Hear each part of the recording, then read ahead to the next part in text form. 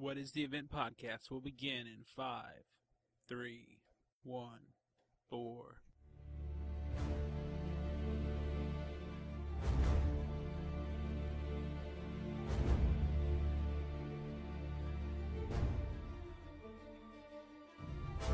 Welcome to What is the Event podcast with Jimmy and Georgia, the first podcast dedicated to the event on NBC. Your place to talk about the event. What do you want? Release Sophia and the rest of the detainees like you promised to. That promise was based on the premise that we were both being honest with each other. Mr. President, I don't need to hear your excuses. Release Sophia and the detainees, or this time, people will die.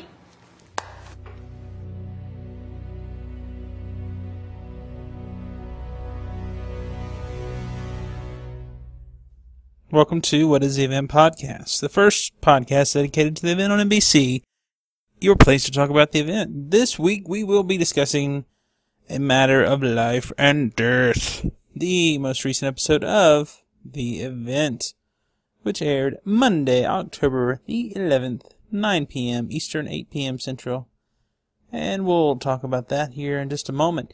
We're going to jump on over to our Revent Cap, the portion of the show where we recap the event here in just a moment. And then we'll get into the event line, have the listener feedback. And then, as always, the last portion of our show this evening will be the erratic event theory of the week by me. All right, well, without any further ado, let's jump on over to the Revent Cap.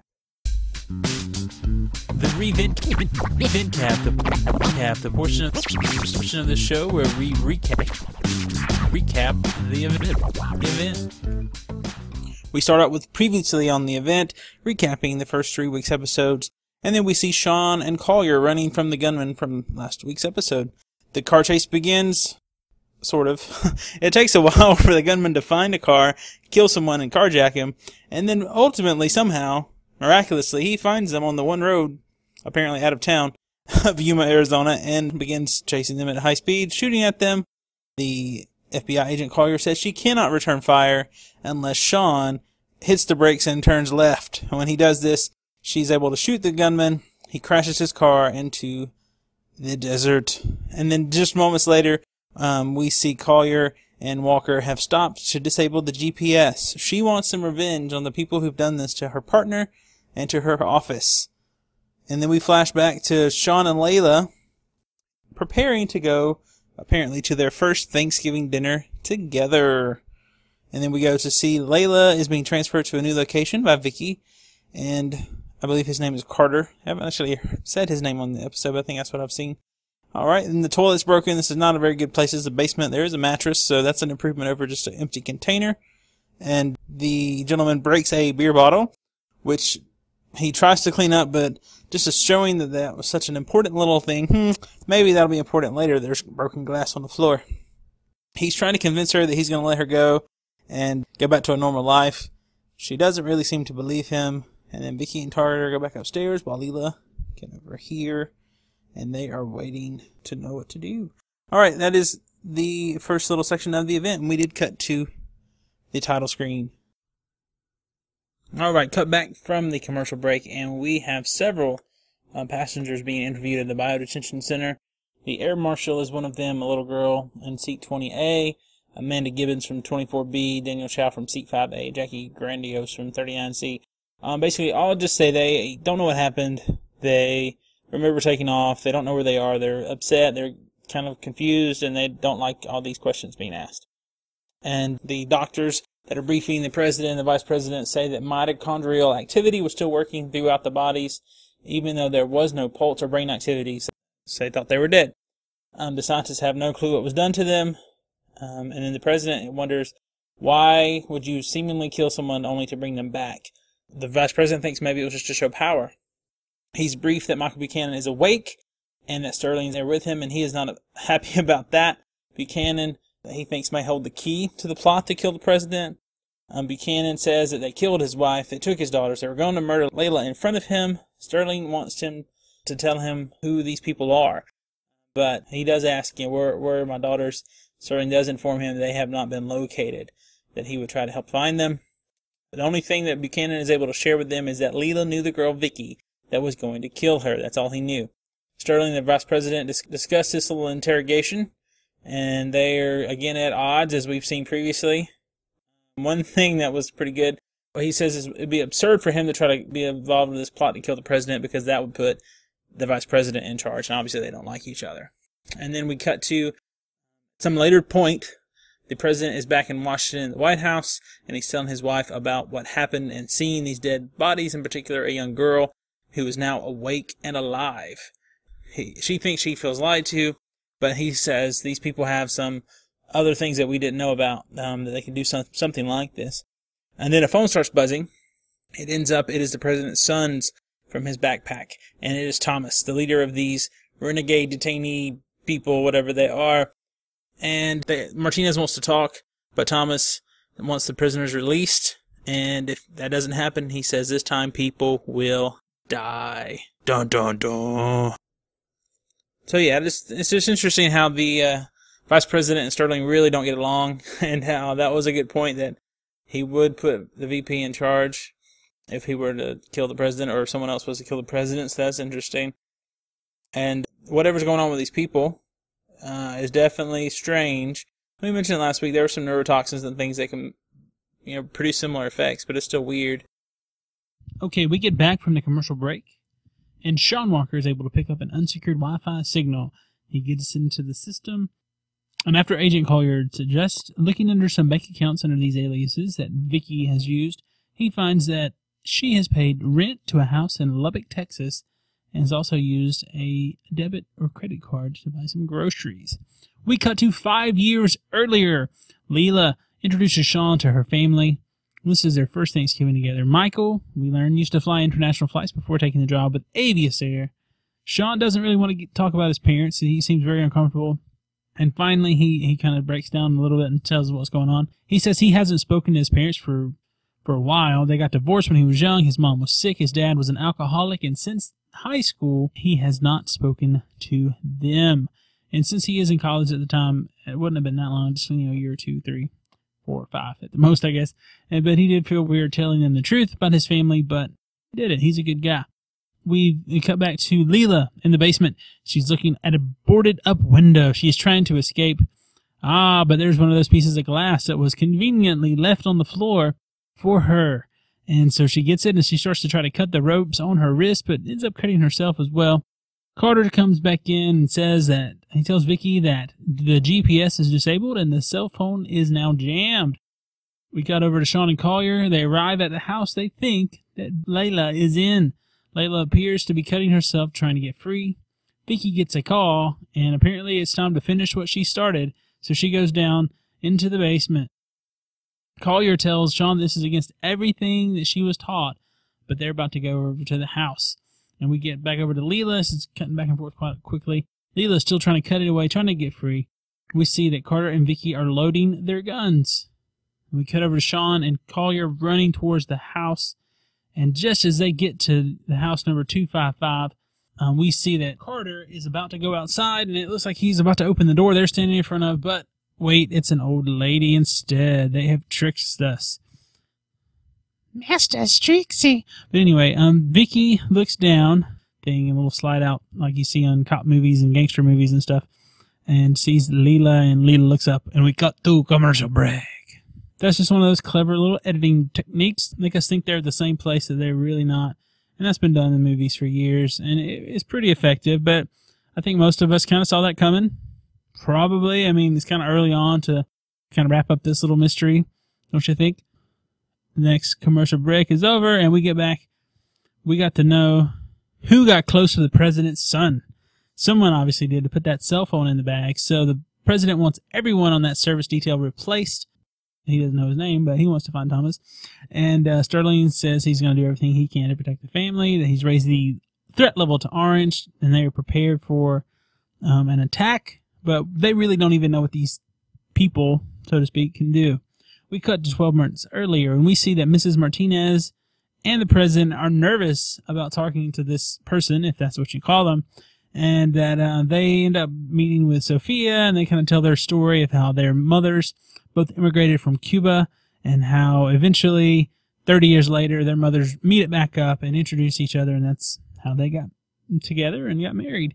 And Sophia basically says that one day she wants her people to be integrated and wants to be able to tell a story just like that. Oh, so sweet. We'll cut over to present time. Sophia is talking to the president. He wants to know who made the call. How does he stop him? Finally, Sophia, after being a jerk for so long and not sharing any information whatsoever, says his name is Thomas and that he gets what he wants and that he's not as patient as the rest of her people. And she does not know what will happen. And then we cut to the bleeding noses of the people from Flight 514. So maybe they did time travel while they were transported to Yuma, Arizona. Because in Lost, if you were time traveling too much and didn't have a constant, your nose started bleeding and you end up dying. So perhaps these people need a constant. Maybe they need Desmond to show up and, help them out. Hi, brother. But you never, whatever. Okay, this is the thing. We'll stop right here for a second. They didn't go back to this. I was quite honestly just upset about that just a little bit. This was the most interesting thing that happened this entire episode. Oh, these people who are dead and alive again are sick. They're bleeding. They're dying, apparently. Oh, but we're not going to show you anymore, tell you anything else about that. That's just kind of dumb. Really, at the end of the show, I'm like, oh, okay, they're going to cut back over there and have some cliffhanger. Oh, no. So, Vicky, or whatever her name is, has a son, and that he is there in the back of the house with the grandmother. And Sean, talks with her, shows a picture of his mom, and he takes him. And so anyway, they finally break down with Vicky's mom and get an emergency number to contact Vicky. It is something in Colorado. It's a 720 area code, and none of the aliases they had listed for her are there in Colorado. So it's interesting. Anyway, cut back over to Leela. Leela is trying to reason with Vicky. Vicky's apparently trying to kill her. But Leela is able to get free, knock the gun out of her hand, get the gun, and then run up the stairs and apparently shoot Vicky. Leela makes it outside, starts running away in her short shorts. Just seemed to remind me of Texas Chainsaw Massacre for some reason. Like Texas Chainsaw Massacre, running away. And she runs into a cop. Oh no, is it a good cop? Is it a bad cop? I don't know. So she's not making any sense to him. So Unit 7 says there's possibly a 1096 happening. Anyway, she gets into the car. He takes her back to the precinct and talks with her situation over with another police officer. And he says that no one reported any shots fired. And here is where we cut back over Sean Collier and we learned about the 720 number. And then we see that his cell phone battery is low again. Because they did show that a little earlier. He only had like 8%, 10%. Now it's only 4%. And so I'm not sure exactly what happened. Maybe he saw that he only had a little bit of battery left and he sent the call that he didn't recognize to voicemail. I'm not sure, but I know he showed him looking at the battery being low. And then Leila's calling him at the same time. So I'm not sure if he sent that to voicemail because he didn't recognize the number or what happened. But anyway, Leila's calling him, telling him she's in Snyder, Texas, that she got away and that Sean needs to come and get her. We do cut to 5 years earlier because they like to cut around to all these different little time jumps. But again, this week's been a little bit better than it was the first 2 weeks. Anyway, so Mom likes Sean. Good news. She thinks he's a good one. Michael is still, kind of trying to feel Sean out a little bit. Basically, he ends up telling Sean he needs to make Leila happy and treat her with respect. He gives him some rare scotch with a weird label on it and says, "Welcome to the family." What was that about? Really? That was just strange. So Leila, we come back over to her. And Carter and Vicky are in the police station. They plan the whole escape and everything that happened just so she would make the call to Sean. M. Night Shyamalan style. We get to see the flashbacks of what happened that were kind of obvious anyway. And anyway, we get that going on. And then let's Hope Walker gets the message, so to speak. They're going to try to find him. Okay, who cares about Sean Walker? Why are they trying to find him? I mean, okay, he's gotten some basic information of some things going on, but really he's that important. Oh, let's let her go and talk to some police and let's kill some cops. Really? I just don't get that. I really don't. What makes him so special? But that's what they're doing. And the other thing, why haven't they killed Leila yet? Only because they want Sean? That's just dumb too. Well, the whole thing with the daughters, why wouldn't they have killed the daughters as soon as Michael Buchanan got in the airplane and tried to fly it towards the president? Oh, he's going to do it. Okay, kill him. That doesn't make much sense to me. I don't know what these motivations of these people are. Don't know about you, but I don't know. Apparently Sean is more important than we think he is. Oh no, what does that mean? guess we'll talk about that in my erratic event theory of the week. You have to stick around and find out. But anyway, that is our little re-event cap for this week. I do want to say thanks to B-Week79. He did say this week, I like the character development tonight, although I can't say the show is progressing very fast. It really hasn't. Not a lot has really moved forward since we got started. Really? I mean, a few things here and there. I definitely think episode 4 was a stronger episode than episode 3 and 2. I don't know what all your thoughts on those episodes were. I was disappointed in the second episode a little bit. I was bored by most of the third episode. And this episode I definitely enjoyed a little more. Anyway, we're going to jump over to the event news. All right, it is the event news time, and we have a few little things to jump into. First up, we're going to go ahead and talk about the Truth Seeker 5314 or 5314, however you want to call it. And I like the title of his last post from October 11th, Night of the Living Dead. And so I like the fact that the show, this is the official NBC website, is referring to them as zombies in some sort of a way. Because I want to know what's going to happen to these people. And I was upset, like I said earlier, that we saw the nose bleeding and then nothing. I want to know what's going on. I mean, if they're just going to die, that's lame. If they have this virus, I want to know about it. If they have something that's going to hurt people or kill people, tell us. Don't just, show people in hazmat suits running around and stop and don't ever go back to it. I assume that's going to be a big part of next week's episode. But definitely didn't like they didn't go back to it. But anyway, so the Truth Seeker 5314, I'll have a link to that right now. You'll see a little picture pop up if you have the AAC capabilities as far as the pictures and things with the iPhone, iPad, iPod, iTunes, whatever, iStuff, iThingies. But basically, he has some stuff that says, I'll just read part of it. It says, we received solid intel from deep inside the CDC that dead bodies of the passengers of Avius Air 514 were recovered from a crash site in Arizona and transported to a biocontainment facility outside of Washington, D.C. Well, word is they're actually still alive. And they have some pictures of the people who were secret CDC pictures. But anyway, that was that little section there. And also, as always, we try to take a look at Nick Waters' blog to see what he's got going on over there. And he does have some more information yet again. And if you want to go over there, you can go to theeventiscoming.com/blog. But hey, guess what? AAC feed people, you look for the link and the picture in your little box there or on your iPhone or iPod or iPad. And it'll take you right there to it. And this little thing he has titled, It's Like Juggling. And he gives us a few hints and things about next week, just a little one.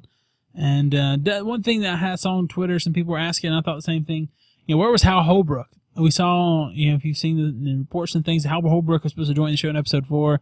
He wasn't actually on there, but apparently near the end of the show when Vicky got the phone call, that was Hal Holbrook talking to her via the phone. So it did say that. Nick says, I hope you enjoyed last night's episode featuring Hal Holbrook's first appearance via phone.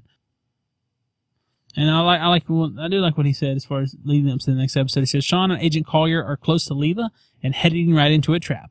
And the passengers are not out of the woods yet. They're become pawns in the hands of the mysterious Thomas.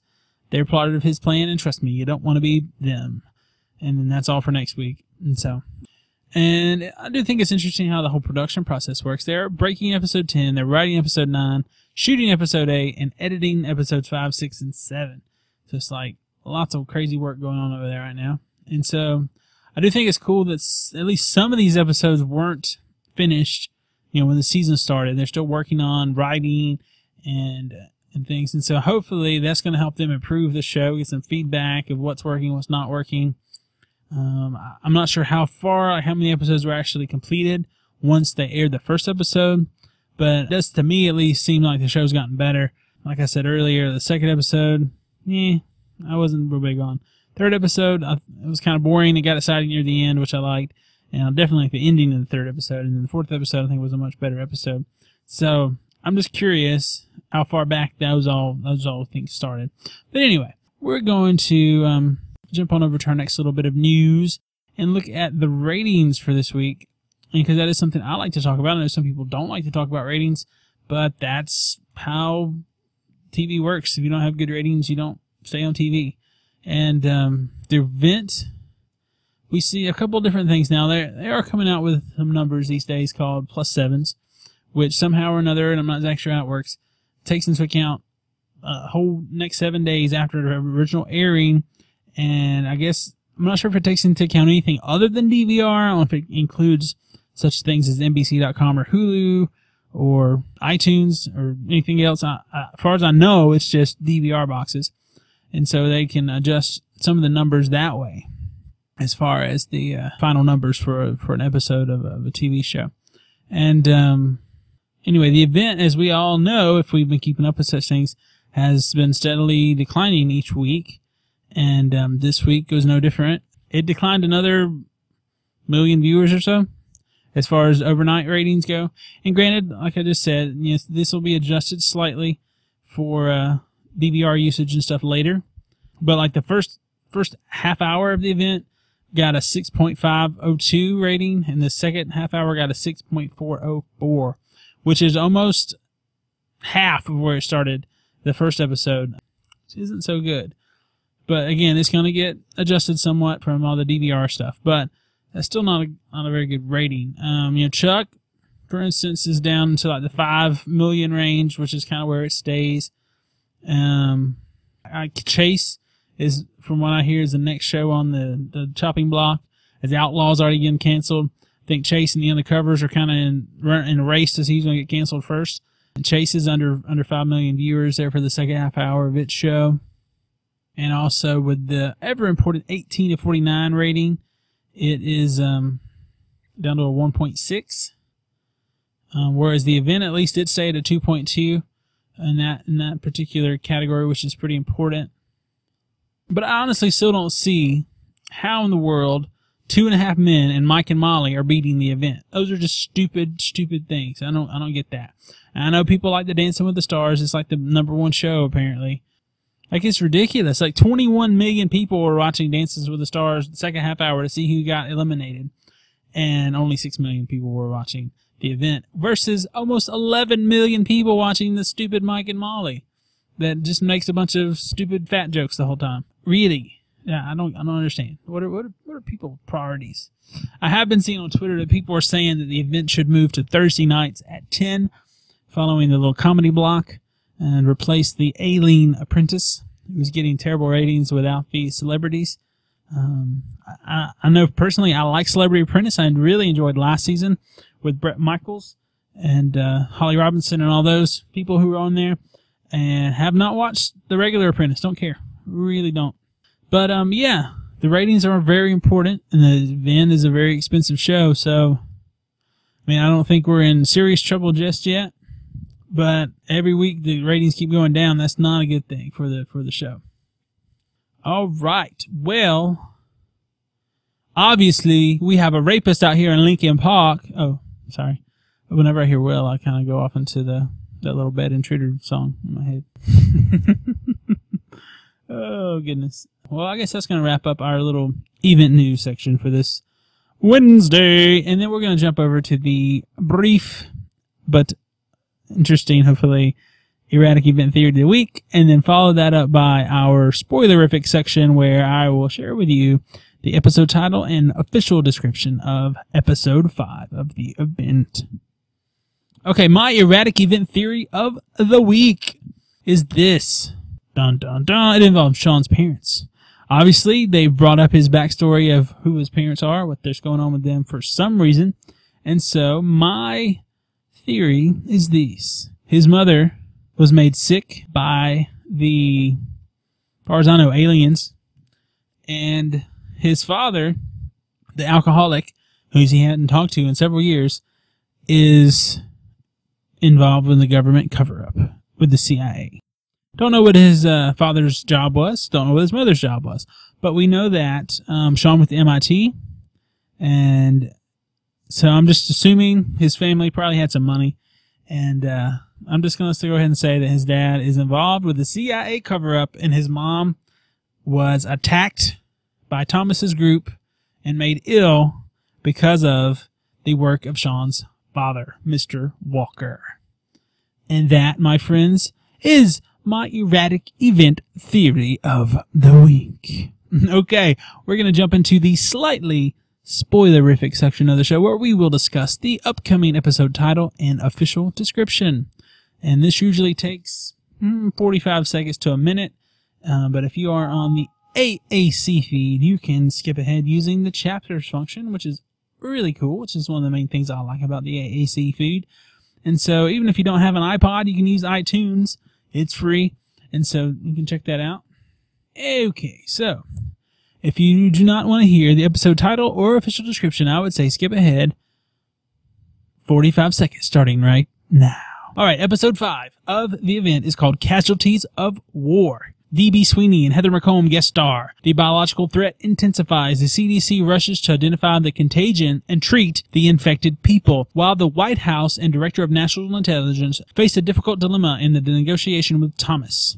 Meanwhile, Simon appeals to Sophia to turn on Thomas. Elsewhere, FBI agent Collier closes in on Vicky and Carter, but appearances are not always what they seem. Oh no. And this episode stars Jason Ritter, Sarah Romer, Blair Underwood, Scott Patterson, Lisa Vidal, and Bill Smistrovich, directed by Milan Shevlov.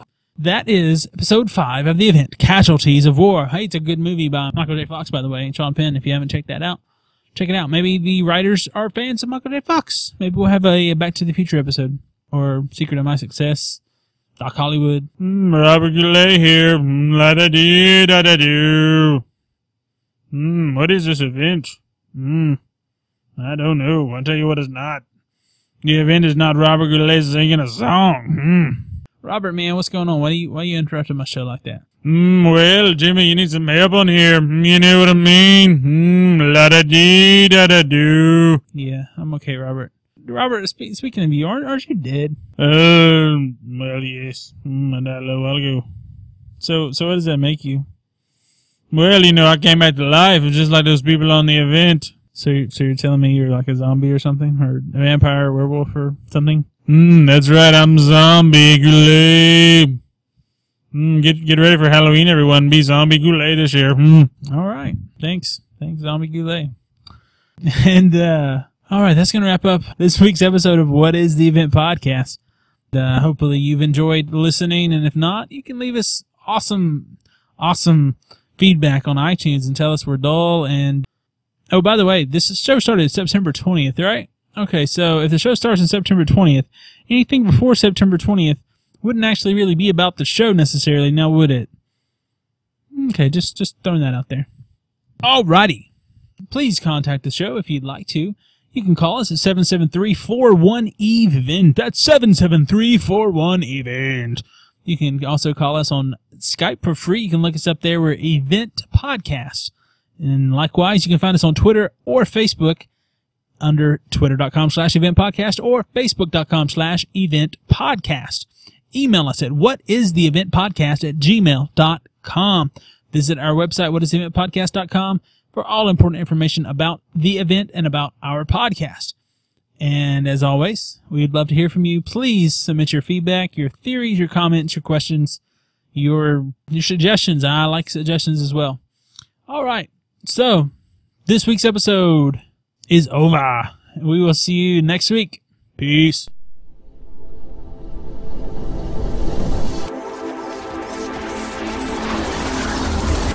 He's going to tell them about the event.